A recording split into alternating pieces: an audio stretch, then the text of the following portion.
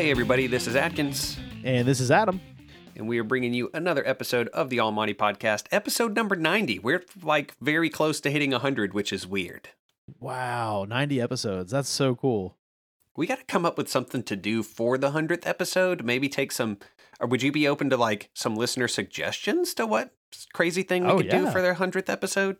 Totally, yeah. I mean, if all the listeners out there have got something they think would be fun for us to do or cover, I'm down for it. I mean, the 100th episode, I'd have to sit down. I think we're right at or about to be past 3 years worth of recording and releasing episodes. Now, they've not been week to week to week because we've had seasons without or whatever, but we've been releasing some fun stuff for a while now. Since we've started recording and sat down to do it intentionally, then really this break that we just came off of a couple weeks ago was the first time where we said, all right, we're going to hit pause for a minute. We did stop going weekly because we had caught up to the content itself and shifted our format. But since then, every single week without fail, except for middle of last month, where our lives got a little busy, which I feel like that's a pretty good streak for a casual pod like ours. I think so, yeah. And I mean, hey, sometimes things are going to happen and we may have to be down for 2 or 3 weeks. Luckily, it's only happened to us once. I mean, that's pretty fortunate. Yeah, but I think we could be flexible with what we do for the 100th episode and maybe take some suggestions into consideration. So, and I'm totally springing this on Adam. We did not talk about this before we started recording. It was just this idea that struck me as we began. So if you've got any fun ideas for something that you would like us to do, I know that in the Discord in the past, there have been some requests for us to do some like maybe deep dive evaluations of characters or rating arcs. But I think didn't we do that recently? We rated arcs. We rated arcs. Okay, so we've done that. I really want some trivia. Like, I want to have a trivia night. Either that, or we could make like a My Hero drinking game, and we could live stream us watching My Hero take a shot every time Midoriya cries. Oh boy, that feels like we would get pretty wasted. And the trivia option, I keep telling Adam this. I'm like, we're gonna get exposed as frauds if we play trivia, like at how much we don't know. So I'm worried about them being like, we've been listening to them for 90 episodes talk about this stuff, and they still don't know this obvious fact, and we'll fail at it easy. It would have to be trivia up to what we've read, obviously, but I really think it would end up leading into some really fun conversations, I bet, about what we know and like what I think versus what you think or something. It would be cool. I mean, I'm open to it. So if you're listening, hit us up on Twitter, drop into the Discord. There's always conversations happening in there. And maybe we'll kick some of these around. Maybe it's a podcast where inside of an episode, we tackle 2 or 3 of these different ideas that may come into reality or be wished upon us over the next few weeks. I mean, 18, or numbers, hard, late night. 10 more episodes for us would be double that many weeks. So it's not like it's happening real soon. Anytime soon, yeah. But if we have the ideas in hand early, then we can develop them intentionally and meaningfully instead of just winging it the week of. All right, that sounds like a great idea. Let us know what you think. Episode 100. It is coming on its way. It's coming on its way. Whatever. I said it. You guys will deal with it. Let's get into the next year. Yeah. Let's get into this episode, man. We're going to start off with chapter 88 of My Hero Academia Vigilantes. And this one is so lovingly named, I don't know. I don't have it on my screen. It's called Intruder. And it picks up right where we left off, like literally right where we left off, with this doctor holding a syringe talking about the combination of drugs that he's willing to give O'Clock, who is passed out on the floor, or not really passed out. I mean, he's awake, but he was quote unquote knocked out by Rappa the last episode. Yeah, it's kind of strange too, the way that he talks about this, because he says we on the medical team decide when to administer it. And then he says, but if a fighter is still conscious, we do make a point of asking for consent. So he sounds like it's like, well, if you're knocked out, we'll just give it to you. But if you're awake, we'll give you the choice. That feels like you can't do both of those things, bud. Like there's either consent or there isn't consent. But he's acting like, there's always consent. I kind of read it as like, we decide when to administer it as far as whether we do it right after the fight or maybe later, like we're going to offer it to you later, or to who. Like, we don't give it to everyone, but we're going to give it to you because you put up a really good fight. I mean, that makes some sense of what he says next, where he says, after all, this entire operation is based around free and willing participants. But at the same time, what point is there in giving this to Ripper right now? Like, is he just going to go hop right back into the ring with Rapper? Is that the plan? I'm not sure. That's a good point. I also wonder if maybe there needs to be like a /S somewhere in that text. Like he's just being sarcastic and we're not picking up on it. Yeah, that could be. Instead of the musical note, we get /S on it. Yeah, something like that. Yeah, because we know, especially the evolution of these drugs, consent is not factored in at all. Oh, no, that was definitely not something that was on the, like, list of things that was a requirement for this drug. That was the opposite of. But Ripper is able to, I say Ripper, O'Clock, Knuckle Duster, we all know who this guy is. He stands up immediately and is like, oh, well, if your MO's pushing drugs under the veil of personal responsibility, and he stands up, rushes off using his quirk and grabs it. He says, I'll take it as evidence, that is, as he is pulling it away. And it's pretty awesome. The doctor's like calling for the guards, but he's able to just take them all out. I wondered if he did his like 7 o'clock punch or whatever it was called. It doesn't look like it. It looked like he just moved really quickly, and that maybe none of these guards in an underground cage fighting space where like a bunch of people have quirks. I don't think that these guards had any, or at least they maybe O'Clock moved so fast that they weren't able to deploy them. They look like weak guards. Like, and to be fair, they also don't look like guards I would expect because they're in a uniform, like an actual guard uniform. But this is an undercover like fighting ring. I want them to look like undercover fighting ring guards. You know what I mean? Thugs, like those guys that came out at Knuckle Duster when he was in where did he go to investigate the drugs? Where he left Japan? Was it China? Where did he go? I think it was China. Yeah, I want to say it was.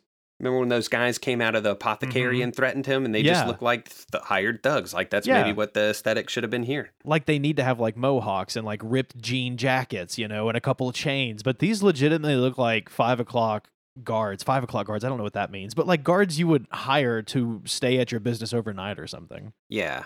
Well, this is all going according to Knuckle Duster /O'Clock /Ripper's plans, because again he entered this entire scene in order to get to the bottom of the drug busting. He even had that discussion with Detective Tanama before where he's not after busting the people who are organizing this. He just wants the drugs. That's his thing. Right. And so he's considering it a mission accomplished that he can get in.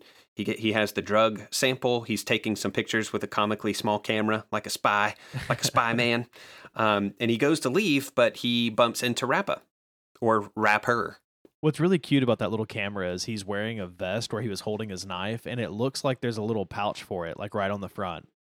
Yeah, it's almost like a GoPro. Yeah, that was cracking me up. But you're right. He opens the door. He walks right into Rappa, who is looming. They even wrote "loom" on the page. That's true. So I missed that. He's standing over him, and he's just like, "Hey, I should have known you were okay. That last hit, it didn't feel quite right." And he's like, "I know that you kind of threw the fight, so here's some money, or half of the money, and a little bit of a bonus." He says, "You started out tough, but I don't know. You just kind of went out from there, and I was looking for a real fight, something I could really sink my teeth into. Like, I love the way this guy talks about fighting. You can tell it's his whole philosophy, Yeah, it's the only thing that he's really cares about or is passionate about. And so he's like, let's do this again, but this time until somebody's dead. Right. Which, that's a deal pretty much anybody's going to take up, of course, /S. And then we have O'Clock's reaction to this is he's just like, listen, you're off the hook this time. So he's countering Rappa's bravado with bravado of his own, where he's like, nah, it's okay. Like, I know that you think that you would kill me, but literally it would be the opposite outcome. I like that he's totally flexing on Rappa. Rappa is not, I don't think he picks up on that part, or at least he doesn't respond to intimidation the way that most people would. He just continues to kind of try to provoke this fight into happening. He's like, don't be a party pooper. I know that you enjoyed it. Let's just do this. And he refuses to take no as an answer. Yeah, but O'Clock or Knuckle Duster says, I'm not really into this kind of fighting. Like, I just like those one-hit sneaky punches. What I was doing with you was all for show. I needed to get in here, which I'm surprised he goes into as much depth as he does, but he pretty much tells Rappa his plan. Like, I needed to show off a few moves, get beat, get down here, take pictures of what I'm looking for, and get out. But Rappa's like, nah, man, you love this stuff. Like, I can tell you love this stuff, and life's no fun without having a little bit of stupid in it. You're gonna have an empty life. You're just gonna go out making nothing but smart moves. That's no way to live. And it's funny because Knuckle Duster just says like, hey, you talk a lot. You sure talk a whole lot. And he says, yeah, when I got something to say, sure. A man's fist needs words from the soul. That's my philosophy. Yeah, see, I like that O'Clock explains this to Rappa. I think that there's a certain level of respect maybe in there, but also he's just like, what is it going to cost me to just tell him what I'm actually here doing? This man's not going to stop me. That's not what he's interested in. He's not protecting the stuff that I'm busting. Totally. He's just here as, as a cage fighter. And so there's nothing risked there. And I think that there's a little bit of respect exchanged by him just being honest when he's trying to be clandestine. And he even goes so far towards the end of all this to just be like, listen, idiots like you aren't all bad, but I'm not going to face you again. And Rappa continues to not let no be the end all be all to this discussion. So he's like, listen, stupid, smart reasoning, that's one thing, but it's the soul that decides love and hate. And I can tell that you love this stuff. You love the fighting, the punching, the beating. You just need to admit that self. And so he's just like, so we can have that death match where you'll die. He's just insistent, which is great. He's just a dog with a bone, man. And then these alarms start going off, not alarms. They start hearing a large commotion. The alarms have yet to come. Yeah, it turns out that what they are hearing is our old friend Miriko, who we've seen in previous chapters. She was like out walking with her friends, and they actually meet up with Fat Gum, and she sniffs a fight or hears a fight, is attracted to it, is upset that they're having fights without her, which seems weird. We don't know really why she's so drawn to the fights. I think you even made the mention that maybe she's kind of like Toga, like just has this need to go towards this. Yeah.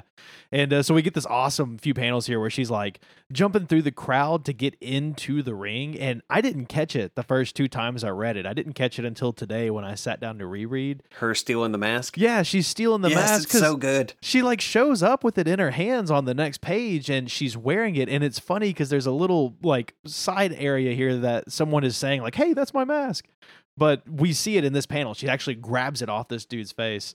It says nab. Yeah, it's pretty cool. Anyway, she is in this ring and she's standing on top. And the announcers who, of course, reading this, it was Present Mike to me. But he's calling the shots and like, who's this? What is that, a school uniform? Who was this surprise schoolgirl intruder? And she decides to call herself Tiger Bunny. And she is here to fight everybody. Yeah, we're going to call her Mirko just because I don't think she gets officially named in these chapters as far as we've read, but anything besides Tiger Bunny. A couple of, or maybe even in the last episode of Vigilantes in 87, as she was fleeing from her classmates, they called her Ruko. And I thought that maybe Ko was a Japanese honorific because her real name is Rumi Usagiyama. And so she doesn't have the Mirko hero name at this point because she's still just a student, or at least that's my understanding of this so far. Is it possible she's already decided on that as a name, though? Like, it's possible. I think so because they came up with their names in the first year, didn't they? Yeah, so I mean, it's possible she's already chosen her name and they're just calling her Ko for short for Muriko, but we don't know that for sure yet. We don't know. Well, she's definitely avoiding that moniker here, and we have reason to suspect why when we get a little deeper into this particular series of episodes in Vigilantes. But she introduces herself instead as the masked mystery beauty, Tiger Bunny. And before we go any further, I wanted to hit pause on this as this lady who has very obtrusive rabbit ears and whose quirk is all about the kicking. I wanted to talk about some pop culture badass rabbits, man. Like rabbits that kick all kinds of ass throughout pop culture, because there's definitely a long list of them. I came up with a short list to Adam, just pitching this as a short little segment to do within this episode. I think he has double the amount of entries on his list than I had with mine. Turns out I know a lot of rabbit hit characters. On something. Yeah. Yeah. I was going to say, it's pretty crazy how like prevalent rabbits are in pop culture. They're kind of everywhere. And I never realized it until you made me think about it. Yeah, and we're not talking about like Peter Cottontail, who doesn't really do anything violent. We're talking about rabbits that actually get physical and deal some damage. So we've come up with our own separate lists, and we'll rattle down through these. We're not going to spend 10 minutes on it, but it was a fun thing that kind of popped into my mind as Mirko becomes more and more involved over the rest of the course of this episode and also the next one that we're going to cover tonight or today, whenever you're listening to this. So hit me with a couple from yours since you like doubled down.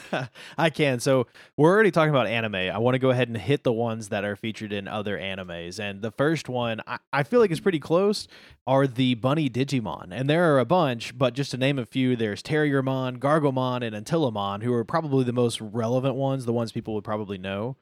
There's also Fran, who is from Final Fantasy XII. She is a Viera, which is kind of like a race of rabbit people. You definitely can't leave out Roger Rabbit. I think everyone has seen that movie, Who Framed Roger Rabbit. He's a total badass. I almost put him on my list. It was a tough call, but he didn't make my cut. I did add in, if you're talking about keeping with some anime stuff initially, I put down Boss Rabbit, who I think like elsewhere goes by a different name, maybe Monster Carrot or something like this. But a little bit of Kaio Cinema crossover. Boss Rabbit is a character in OG Dragon Ball, kind of runs a little small mafia and terrorizes a particular city. He turns people into carrots when they touch him or when he touches them. And then he eats them. But it's really funny because at the end of the conclusion of that particular arc is Goku ends up putting Boss Rabbit and his henchmen on the moon, which becomes hilarious later on because in the next world, I think it was the next world's martial arts tournament from that point in the series, but maybe not. But in one of the future world martial arts tournaments after that, Roshi blows the moon up, the very moon that Boss Rabbit and the henchmen were on. And so in an interview Akira Toriyama actually states that Monster Carrot and his henchmen were just drifting through space after Jackie Chun destroyed the moon. That's like awesome. Canonically, that's what his fate is. That's really funny. You know, the moon's been blown up in that universe like at least 3 times. Oh, several times. Yeah. I mean, or at least the perception of a moon or something that is the facsimile of a moon. Things that are supposed to be the moon or are the moon get blown up lots in Dragon Ball and Dragon Ball Z, that's for sure. That's very true. If you're interested in more Dragon Ball Z, check out Kaio Cinema. We have a little Dragon Ball Z podcast right now. It's pretty cool. And a little bit of kind of history tie-in to this podcast, to the AMP. I also have on my list Bucky O'Hare, which if you're a longtime listener to the AMP, when Midoriya first stepped out in his costume, his original costume, the one that his mom made him, I said that he looked like Bucky O'Hare because it was green and looked like it had rabbit ears. Bucky O'Hare was a comic character created by Larry Hama of G.I. Joe fame, went on to have an animated cartoon show, some video games. So he is also a rabbit what does fight other people in space and stuff. I've also got Judy Hopps from Zootopia, which is a more recent movie.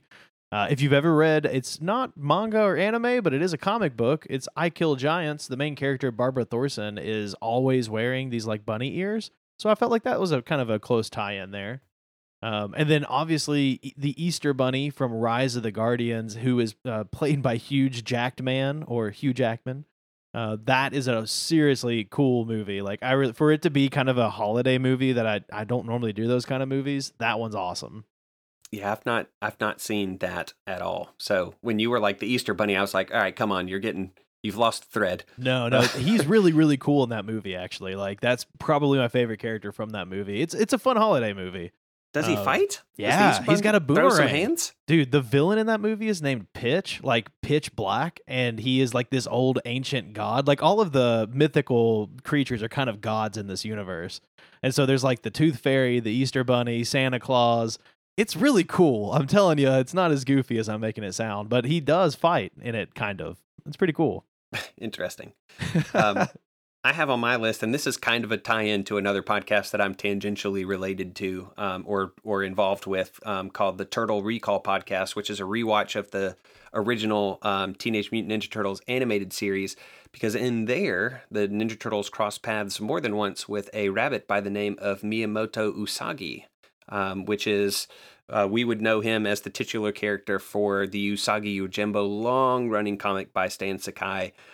He has a very large presence in pop culture, but my exposure to him, to my disgrace, is almost exclusively through Ninja Turtle mediums. But I'm told that the comic that he stars in is super excellent as well. So at some point I may have to circle around and read some of that. And speaking of stuff that I'm reading... I'm a big fan of the Redwall series of books by Brian Jacques. Did you ever read any of those? Dude, I've read them all probably 3 or 4 times. Like some of the best books.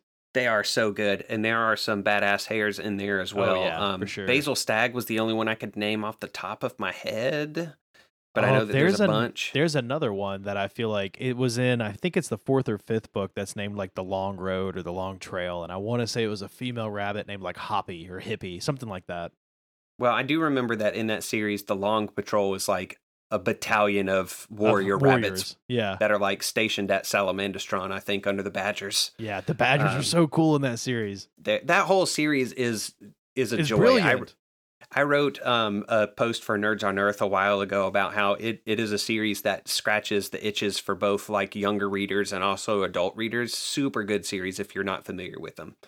And right now I'm actually rereading a book called Watership Down, which is another excellent kind of anthropomorphic animal novel that's really, really good. The animated adaptations have not done this book justice yet. I hope eventually they get around to just having a hard rated R Watership Down movie. Yeah. I would probably watch the crap out of that. Because there are some rabbits. It's all about rabbits, really. There are some other animals sprinkled in, of course, but Bigwig and Silver and Buckthorn are some of the rabbits that I've met already in my most recent read-through, and they kick all kinds of rabbit behind, and other animals as well. Speaking of rabbits from movies, I also had Frank from Donnie Darko, if you've ever watched that. Once, I think, yeah. Yeah, I like that movie quite a bit. And then Bugs and Lola Bunny from Space Jam, they're pretty badass in that movie. If you haven't noticed, all of mine are like kid-themed. Yeah. There's also the bunny from Alice in Wonderland, though. I don't know, like, I don't want to say a specific one because I don't mean the one from the book or the movie, but he has spawned all of these remakes where, like, they do, like, sci-fi Alice in Wonderland or steampunk Alice in Wonderland, and he's always some kind of, like, a ninja or, like, a mechanical, almost like a Gundam or something, I think, in a Sucker Punch. So I feel like that character alone has just spawned a bunch of really cool bunny-esque characters. Yeah, and I left for the last one on my list, maybe one of my favorite fictional rabbits that deal all sorts of damage to other living things, and it's the rabbit of Caer Benog from Monty Python: Quest from the Holy Grail. Oh yeah, the one that they have to throw the holy hand grenade at because it was just ripping dudes' throats out. Gosh, I love that scene so much. Monty Python humor is definitely up my alley. So that rabbit was one of the first ones to populate my list. Man, there's nothing worse than being the person that's never seen a Monty Python movie and being surrounded by people that just want to quote it for the entire weekend at Boy Scout camp and having no idea what they're talking about. I mean, you've seen them now, right? At least that one. I have seen them, but that was what spawned it. Like an entire weekend of Monty Python jokes and like knowing all the jokes before seeing the movies and then finally getting to sit down and watch the movie and then being like, oh, okay. Like, I mean, I really enjoyed them, but they were so ruined for me. So if you're listening to this podcast and you know who I am and you were at that weekend, I hate you. Thanks, jerks. Yeah. Did you have any left on your list? I had one last one, and it is maybe the most famous badass bunny of all time, because I don't know too many people that have never heard of little bunny Foo-Foo, who hopped around and beat the field mice over the head. All right. I feel like that's a little bit of a stretch, but I like it, so I'm going to allow it. What a goofy entry. If you had been kicking people in the head, it would have been more appropriate, but you know. You think Foo-Foo is more popular than Bugs Bunny, who you'd already listed? I mean, I feel like more than likely people have heard the story of Bunny Foo-Foo before Bugs Bunny. Like that's like a really common toddler's what do you call it? Nursery rhyme. Nursery rhyme, which is it's kind of a dark nursery rhyme if you think about it, but I don't know, you're probably right though. Bugs Bunny worldwide scale much larger. Yeah, I would think so, but I could be wrong. I don't know all that much about Bunny Foo-Foo. The thing is honest. He's not going around beating people upside the head. Bunny Foo-Foo was. No, Bugs Bunny did much more graphic and violent things than that. That's true. But poor Elmer Fudd and Daffy Duck they have charges to bring against that man or that rabbit. There's a really interesting, like, weird thing that has happened where Bugs Bunny has either called people something or said a certain phrase that just gets picked up in the English language. Like, I think he calls Elmer Fudd an old Nimrod, like referencing someone that is really, really good at archery, but Elmer Fudd can't hit anything, like he can't shoot the plain side of a barn. And it's turned into this thing that people call each other, meaning like, oh, you're not doing something right or well, when in fact it originally meant something totally different. So I don't know. Bugs Bunny interests me. Like, he has affected our culture in ways that we don't even realize. Jeez. Well, I said that we weren't going to talk about the rabbits for 10 minutes, but I think we came really close to it after all. That's just par for the course for us. We get off on these weird tangents and just hang out there for a little while. Yeah. Well, and you know what's funny is we both come back, like, we both come from such diverse backgrounds that we can talk about almost anything. You know what I mean? Yeah. I mean, with Dr. Internet and Google, I true. can talk about anything for any length of time with enough heads up, Yeah. Yeah. You're not wrong. Let's get back to this bunny, to Tiger Bunny. She has made her grand entrance, has stolen this dude's mask in a very funny panel, and the announcer is still trying to figure out who or what she is. And she explains that she's a tiger-ish bunny, which doesn't lower the confusion in the room at all. But then there are some people in the crowd that begin to recognize who she is, which shouldn't be too much of a shocker because of the prominent bunny ears and whatnot. But they say, ain't that Usako? And they say, you mean the chick from Hiroshima? And they're like, yeah, totally. That's Usako, the fight crasher. And Usako is not this character's actual name. So I think that what has gone on, and I think that this bears itself out here in the next panel or two, is that she is basically undertaken a pseudonym and moved schools because she had caused trouble at another school. So it says, a few years back, some girl went around Hiroshima crashing various fight clubs. The legendary schoolgirl hooligan Bunny-eared Usako. And in the end, she vanished after being taken into custody and the name of her school was exposed. So maybe after being taken into custody, they were basically placed her in another school and changed her name. And now she's about to make the same mistakes all over again. Yeah, it makes me wonder, like, we've not been given an explanation of her quirk, but do you think this is just her personality? Like, she just loves to fight? Or do you think this is more along the lines of what you mentioned, like a bloodlust of some kind? The reason I say that is because we kind of have furthering evidence here in a few minutes that she is enticing people to fight her. And just to get there, I mean, she stands up and, they mentioned something about, like, are you sure you want to get in here and fight? You may get expelled again. And she's like, I'm not who you think you think I am. And then they're like, come on, you can't hide the ears. How dumb are you, And she's like, whatever, let's fight. Let's rumble.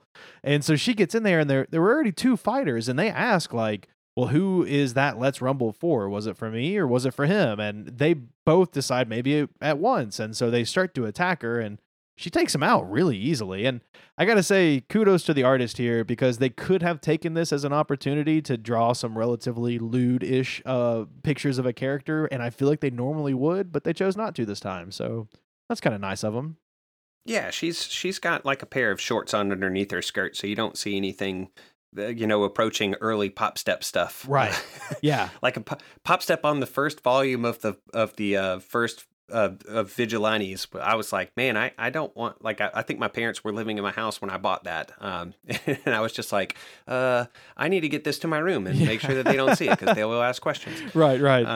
But yeah, Mirko is flexing in the middle of this ring. She says that the rest, these two that were in the ring, they're O-code, man. And so she's like, how about everybody in this joint? Which, like, if she's recognized or the people in the crowd suspect that they recognize her, she's already got this reputation. Surely they would know what she's capable of. Like, she's got a history already, but everybody in the crowd is just like, yeah, sure. Let's jump in and fight this chick who we presumably know can whoop all of our behinds at one point or all at one time. Yeah. And so they're all jumping in. One of them is even like going in maybe for under some odd motivations because he's like, kick me real hard, little bunny. And he's got like eyes, or his eyes are shaped like hearts. It's strange. But he also has like a heart-shaped costume in general. So maybe it's just part of his motif or something. I don't know.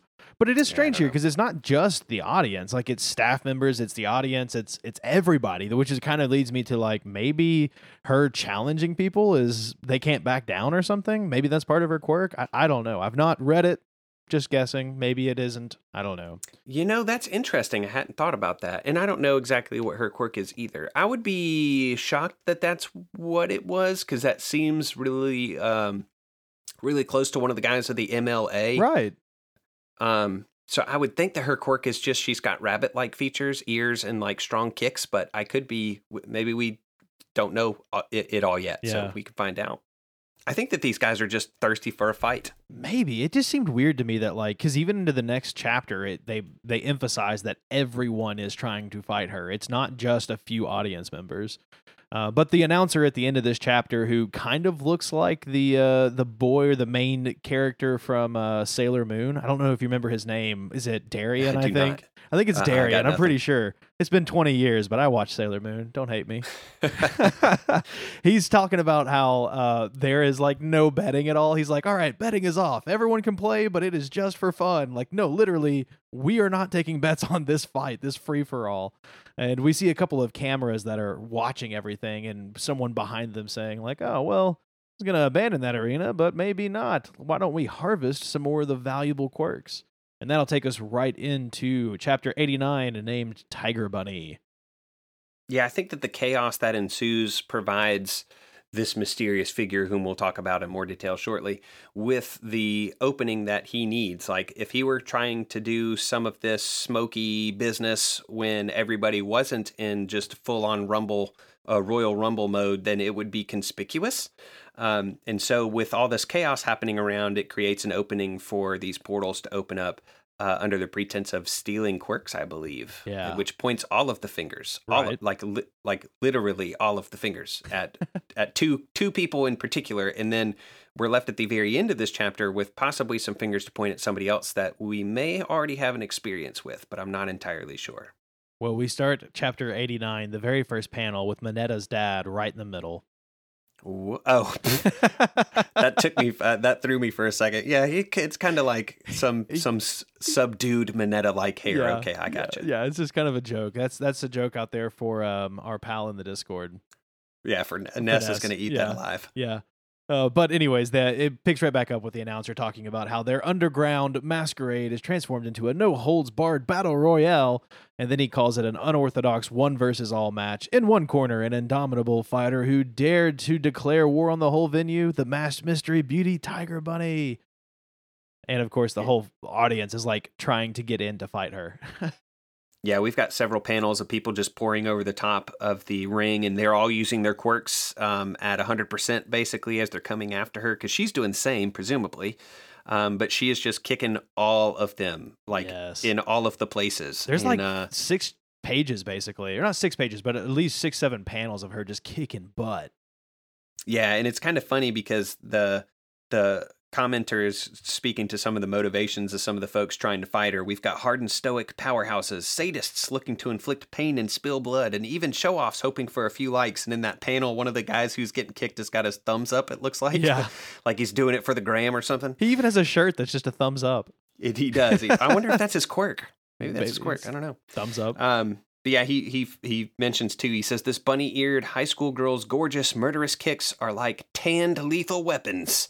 And she is just wreaking havoc and just wrecking all sorts of face. And Rappa and O'Clock walk in on all this. Yeah, and it's really funny because I don't know if you noticed this or not, but in that panel, Rappa is like pushing some weird mouse man bear thing out of the way.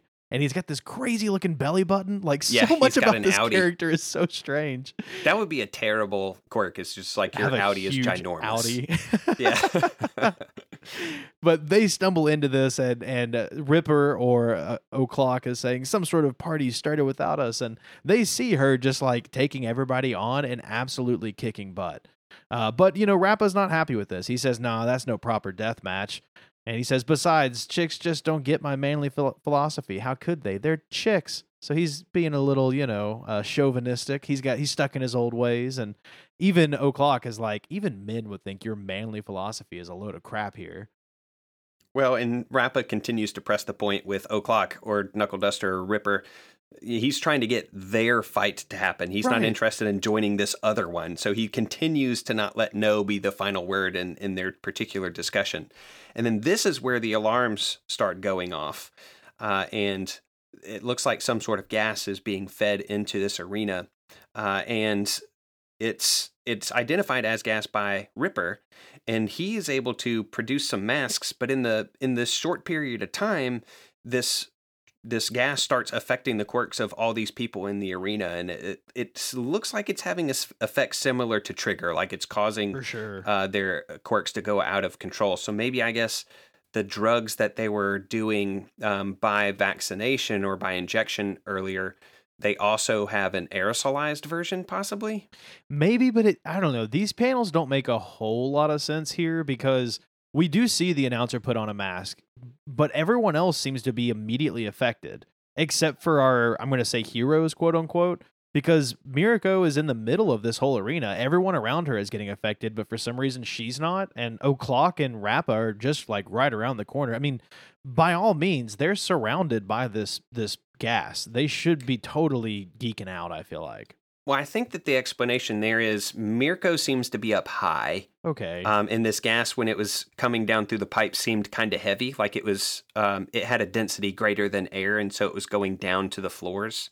And I think Rappa and Ripper were still kind of on the outskirts of the crowd for the most part. Like they hadn't pushed their way towards the center. How could they? Everybody was thronging towards the center, so that's where the density of human beings would have been at its greatest. That's my best explanation at why they wouldn't have had their quirks go haywire like everybody else seems to. But O'Clock also noticed that amongst this this gas, whatever it is, he also sees some flashes of what he calls another type of gas in the mix, a little black cloud. Mm-hmm. Yeah, and it's like at first he's talking about how the first gas is a quirk booster that makes them rampage. Then that second gas appears in midair, and he says that black mist stuff makes contact, and he says like suppresses their quirks ? Like he's trying to figure it out, and I love to think too that he's doing all of this within a matter of like milliseconds, because we know that his brain is working like 10 times faster than everybody else's. So he's seeing this like in slow motion, and he's realizing that it's not actually suppressing their quirks, it's like sucking their quirks away. And so my first thought here is this has got to be Kurogiri, right? Like this is seems just like his quirk, and someone is reaching through his portals and siphoning off quirks as they see fit. So is it one for all? Or sorry, is it all for one? Or is it someone? Do you think it's one of his minions doing it? Nope. I think this is Kurogiri and All for One, sitting around monitoring this, just sucking up all the quirks because All for One can. Yeah. That's what I think. And this is them pulling in a giant pool of candidates that they can monitor the audience, see if there are any quirks worth stealing, and then do just that. In a really easy fashion. Yeah. Yeah. Especially in this chaos. Like I said, I think this move would be harder for them to get away with without raising some suspicions if everything were copacetic. Like even if the fights were still going on and the audience were into it. But in this chaos, the black mist goes unnoticed by most, I would guess. O'Clock obviously sees it. And this hand dashes in and out and robs these people of their quirks. And they actually make a move on Tiger Bunny / Mirko, but O'Clock is faster and manages to snatch her out of the air and keep her just out of that hand's reach. Yeah, and as he is like able to get her, he jumps down onto the floor and he's doing that quick thinking where he's trying to figure out like, okay, how is the black mist targeting people? Is it by sight? Is it by smell? Like what's exactly happening here? And he's able to determine it's just by sight, and he's able to just kind of keep low and dash through. And he catches back up with Rappa, and it's funny because Rappa is just like, "Hey, why'd you run off like that? And why'd you grab the chick?" And even Mirko is like, "Yeah, what's the big deal here?" As if they don't see all these other people literally getting gassed and losing their mind. I mean, to be fair, these panels could have all taken place in 2 seconds. We know how fast O'Clock is, but it just seemed kind of funny that they weren't able to put 2 and 2 together for me. Well, he ends up deputizing them, which I loved because Tomac and I were talking in the Discord sometime last week, or definitely in between these recordings, and I said, "Man, I really hope that those 2 chapters that we covered in our last episode aren't the last that we see of Rappa. It would have been really cool for them to figure out a way to leverage him into being a pseudo good guy somehow, keep him around a little while longer." And then like in this chapter, that's exactly what we get. O'Clock looks at him and he says, "I feel like you two are pretty much on the level, so I'm going to ask you to help me out." And when they kind of begin to raise their objections to that, he produces his hero's license. He says, "I'm actually the high-speed hero O'Clock, and during a crisis, I can enlist aid from civilians like you two." Yeah, and it's funny because I think Mirko is like, "Wait, you're a hero?" And he realizes that because of the uniform she's wearing, that she is about to be hero, going to a school in Hiroshima. And he's like, "Look, I'll straighten the things out with your school later. You don't have to worry about it." And she's like, "Oh, wait, hold up, pal.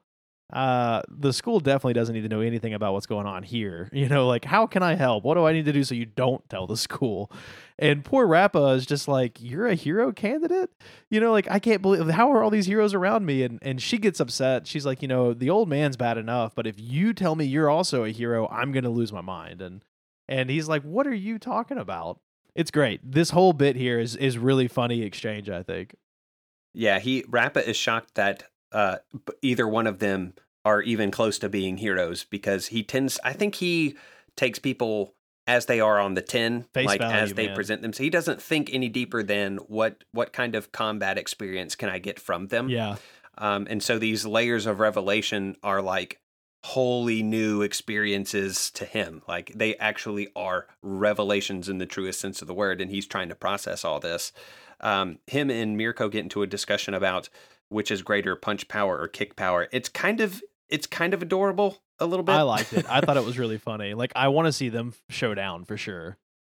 Yeah, kicks, just settle it in the only way that both of them would actually want to settle it, which is in an actual fight. Both of them would be down for that, and both of them would love the crap out of that. Yeah, I think so too. But for like, O'Clock is like, guys, come on. Our mission is to get out of here. Like, we got to escape this underground parking structure, and we have to make contact with the police up top.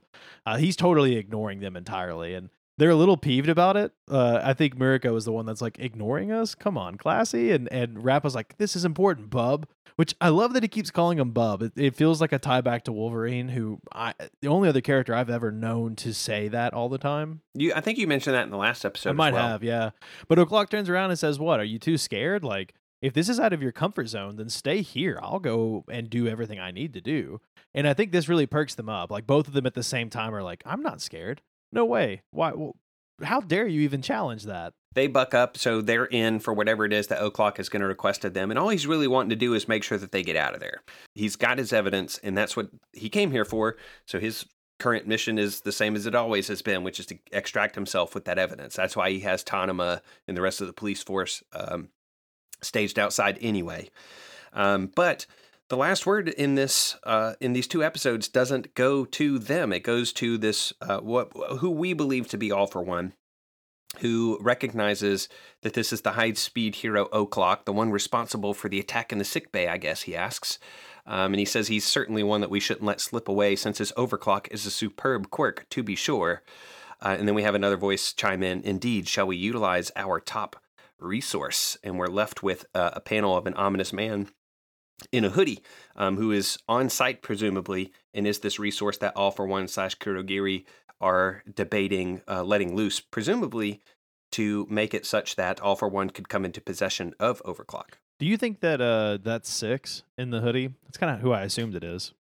I don't think that it's Six. I think that, I don't think that it's Six. I think the timeline is a little wonky. That would be for it weird. To be Six. Yeah, because we know he was kind of like an experiment, and he started off with O'Clock, so it doesn't make sense that he'd be here getting O'Clock, right? Yeah.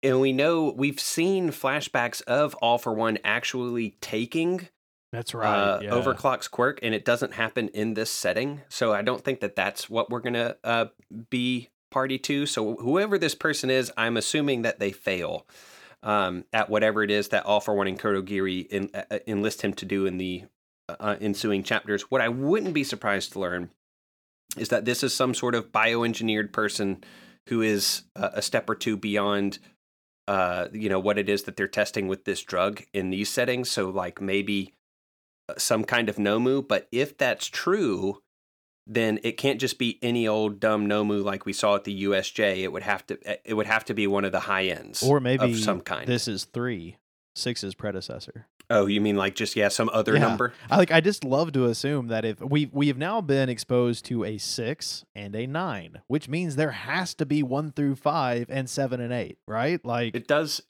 follow. So maybe this is 2 or 3. I mean, I just feel like there's got to be 9 whole at the end of the anime. Surely they all show up, right? They got to come back. It's like Naruto.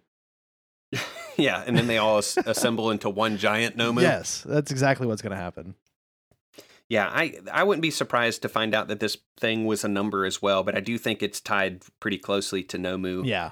But if it were, it would have to be a one of the higher end ones, because they were the ones that were capable of like thought and composition. The other ones seemed to be a little bit more base and like animalistic. The only thing I have to argue against that, though, is that so far all of the Nomus that have been intelligent to some extent have been huge. Like, this just looks like a normal guy in a hoodie. Yeah, that's true. I mean, he doesn't have the Nomu physique, so I feel like it's got to be someone. Like someone, and you know how this podcast is and how these chapters and how the show is, like, we talk about something and then the very opening of the next thing we watch or read is the answer.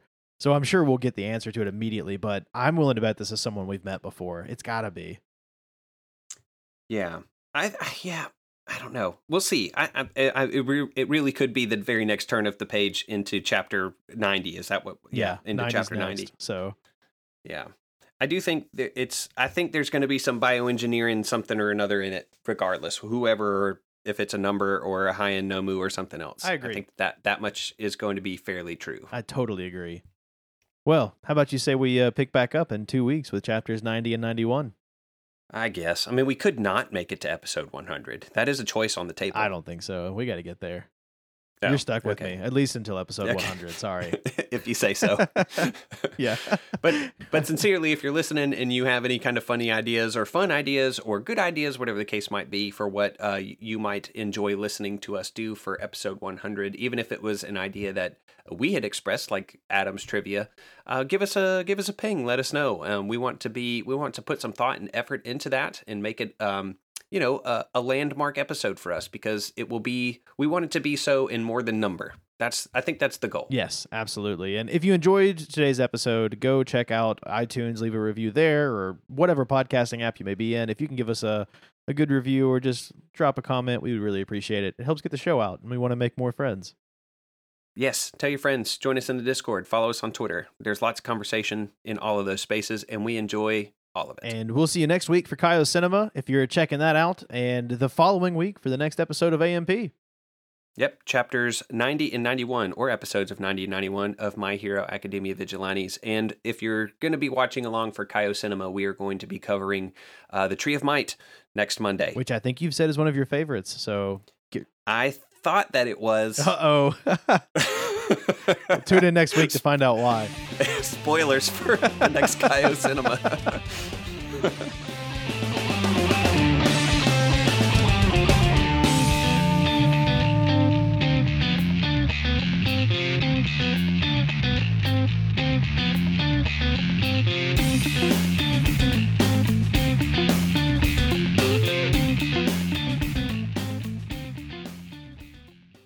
You there? I'm there. I'm trying to think of where we want to pick up from here. Okay. You could just do your... Well, how about we jump right in?